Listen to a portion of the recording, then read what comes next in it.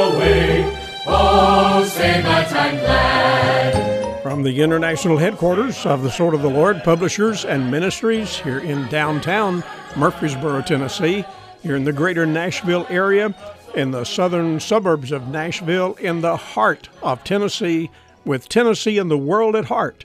This is Making a Difference, and I'm Dr. Shelton Smith.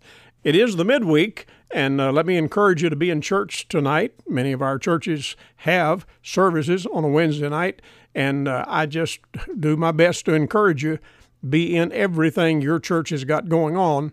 Be in a good church. Be sure you're in one that's going to provide some good things for you, a good Bible-believing church, and soak it up, and it'll be good for you and good for your family. Don't miss out on anything, and certainly tonight is a good time to get that underway. This week we've been talking on the general theme of in the face of the battle. And whenever we have battles, as everybody does, Christians as well as others, we're going to have battles in our life. And I've said to you that we simply need to believe God. We need to remember that we're blessed, and we need to stay bold in the process of facing the battles that we have. We've talked about a couple of those already, talking about bearing the stigma, bearing the mark that we have because we're Christians from Galatians chapter 6. And yesterday we talked about when the government turns on you and how that does happen. It happened in the first century, and it's certainly happening today. Well, today I want to talk to you about the battle that you have when your friends turn on you, when your friends betray you.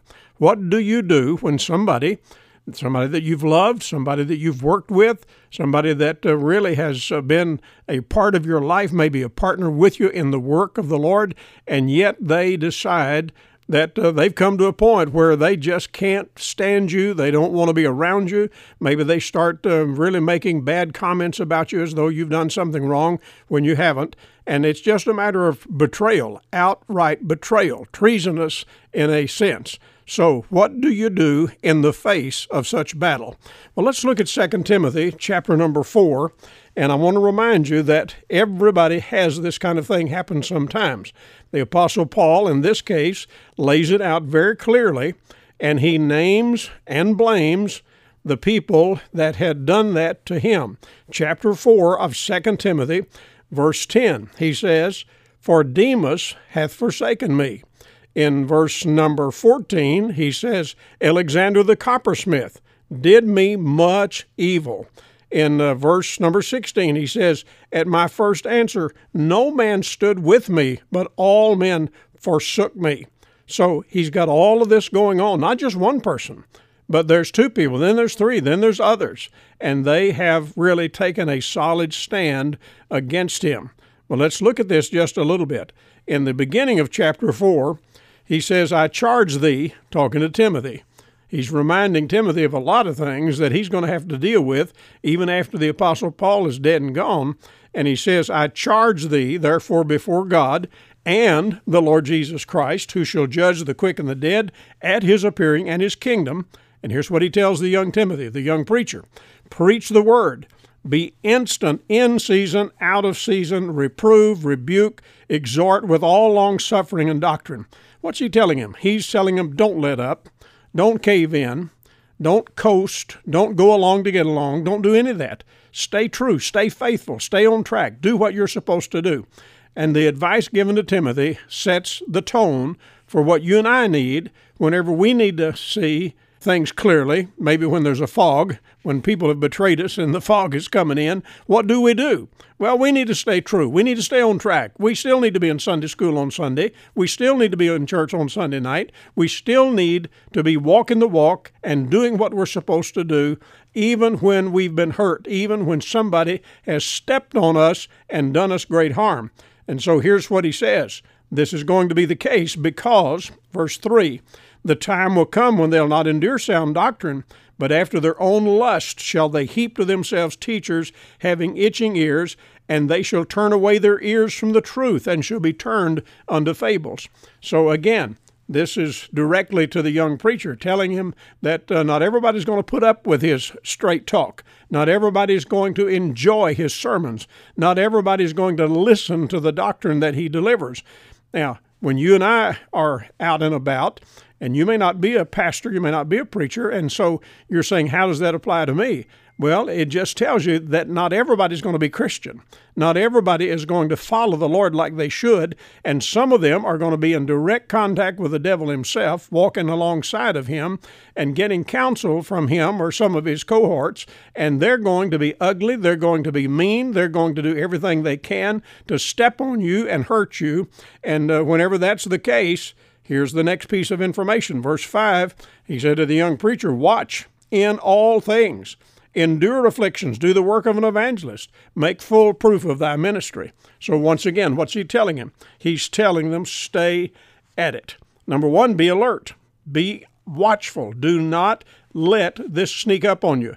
Don't let somebody, knife you in the back. Be alert to the fact that they're back there, and they may, in very real terms, need to be watched. And not only that, but he says, whatever afflictions come, just take it, put up with it, endure it. Don't let some harmful thing drive you over the edge and push you out of God's service and get you sitting on the side somewhere where nothing is going on with you like it ought to. And then he says, continue to do the work of an evangelist. Keep telling people about Jesus and make full proof of your ministry. He's talking about integrity. Let your solid integrity show, let it be demonstrated, and don't for one single minute lose that integrity. Now, here's the other piece that he puts in here. He talks about, because the Apostle Paul was down near to his life, he was expecting to be executed, and he said, hey, I'm ready. I am ready to be offered. I know my time is about up, but he said, I fought a good fight. I've finished my course. I've kept the faith. And dear friend, when all is said and done, you may have taken some hits. You may have had some hurts. You may have had some real heartaches because a friend, even a family member, may have turned on you, betrayed you, and done you absolutely dirty, and it hurt you down deep, so much so that you just hardly knew where to turn. But the fact is, if you stay on track, and if you do what you're supposed to do day after day, and not let it throw you, not let it throw you down, if you'll do that, one of these days, whenever you're old and coming near to the end of your life, I guarantee you, you're going to look back on that and you're going to say, I'm so glad I didn't quit. I'm so glad that I didn't get bitter. I'm so glad that I didn't just lay down and say, well, I'm never going to serve the Lord any longer. That is the testimony that you want to have, is that you stayed true, that you kept going, that you didn't let circumstances dictate how you would be. Now, here's one more piece of this, verse 8. He said, henceforth there's laid up for me a crown of righteousness, which the Lord, the righteous judge, shall give me at that day, and not to me only, but unto all them also that love his appearing. So, dear friends, there is a payday coming. There are rewards in the future, and you and I need to understand that if we do what we need to do, we do as we ought to do, even when we are being hurt, even when people are being totally ugly to us, when we will still be what we ought to be, the Lord takes note of that, and there will be a reward one day. I quoted just the other night in a meeting. It just came to mind as it has come to mind just now. That song that we sing sometimes that says, it pays to serve Jesus. It pays every day. It pays every step of the way. And I promise you, ultimately, whenever we're with the Lord, the rewards that are coming, you're going to be real tickled about it all. It's going to be something you'll be glad you didn't cave in. You'll be glad you didn't let some person who betrays you make something out of you that you don't need to be. Now, we look at all of this and we say, hey, do these things hurt? Oh, yes, they hurt. Well, what kind of counsel do we have for such times? Well, here's some things that I want you to see. Number one, understand such things will happen. They will happen along the way. But don't get bitter. Look at verse 16 here in chapter 4 of 2 Timothy. After he noted these people betraying him, he said, I pray God that it may not be laid to their charge. You say, what's he saying? I think he's just telling us, don't get bitter. Don't get to the place where that you're asking God to kill them or something crazy like that. Don't do that. Just don't go there. But instead, he said, I pray God will not hold them accountable. And in fact, just that it'll not be laid to their charge. It's like he has said, I forgive them, and I'm not going to be bitter about it. I've been hurt, but I'm not going to be bitter. Now, verses 17 and 18, he says, remember the Lord stood with me and strengthened me. that by me the preaching might be fully known, and that all the Gentiles might hear. And I was delivered out of the mouth of the lion. And the Lord shall deliver me from every evil work, and will preserve me unto his heavenly kingdom. What's he telling us? Hey, the Lord's with us. The Lord will see you through, and he will be right there by your side. So don't push him aside. Don't push him out of the picture. Let him be close to you like he wants to be, and continue to serve. I mean, verse number 2 in this chapter makes very clear that we need to just continue to press right on and do what we ought to do day by day. When he says, preach the word, be instant in season, out of season, what's he saying? Don't let the day pass without you doing what you ought to do. Do it in season, out of season. And then he's telling us that we ought to be vigilant, absolutely vigilant, be alert. Not only to be alert, but we're to take whatever punishment comes, but continue to do the work that we're supposed to be doing. And remember, there will be those rewards, and every single day we just pay attention and stay on track. Now, here's the other thing we've got to do. There are people like this lurking around us. And whenever they are lurking around us, we ought to be on duty. I mean, in every sense of the word. Look at verse 15. He says, of whom be thou ware also, for he hath greatly withstood our words. Talking about Alexander the coppersmith. He said, listen, he is somebody you need to be wary of. He'll do to you what he did to me. And we've tried to talk to him, tried to counsel him, and he just would not hear it. He just would not listen.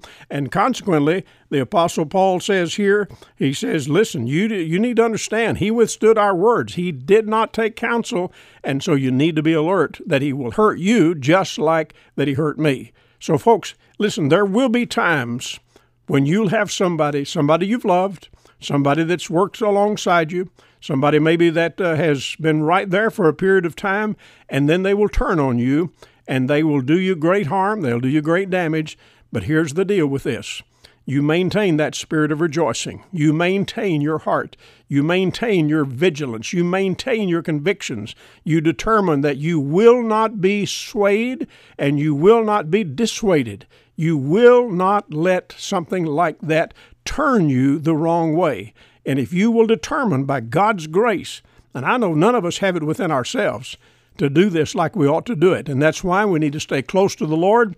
We need to draw from his well every single day and drink to the full, because he has exactly what we need every hour of the day. So, does it hurt when things like this happen? Yes, it hurts. Do you want to cry sometimes? Yes, you do. Well, don't stay there. You may have to cry a little bit, but don't linger there. Don't just hang out there and 5 months later, 5 years later, still be nursing that wound. Don't let that happen to you. Deal with it, get over with it, and just keep going. And remember, here's the key. We're going to believe God. We're going to remember that we're blessed. And we're going to be bold in our witness, bold in our testimony. And whenever we let those 3 B's do their work, believing God every step of the way, remembering we're blessed, oh my, how we are blessed, and just be bold every single day. I'm telling you, it'll help you when friends betray you. Now, we'll do another one of these tomorrow, talking about in the face of the battle. So I hope you'll join me then. In the meantime, write me a note. I'd love to hear from you. Write to me, Dr. Shelton Smith, at P.O. Box 1099, Murfreesboro, Tennessee, 37133.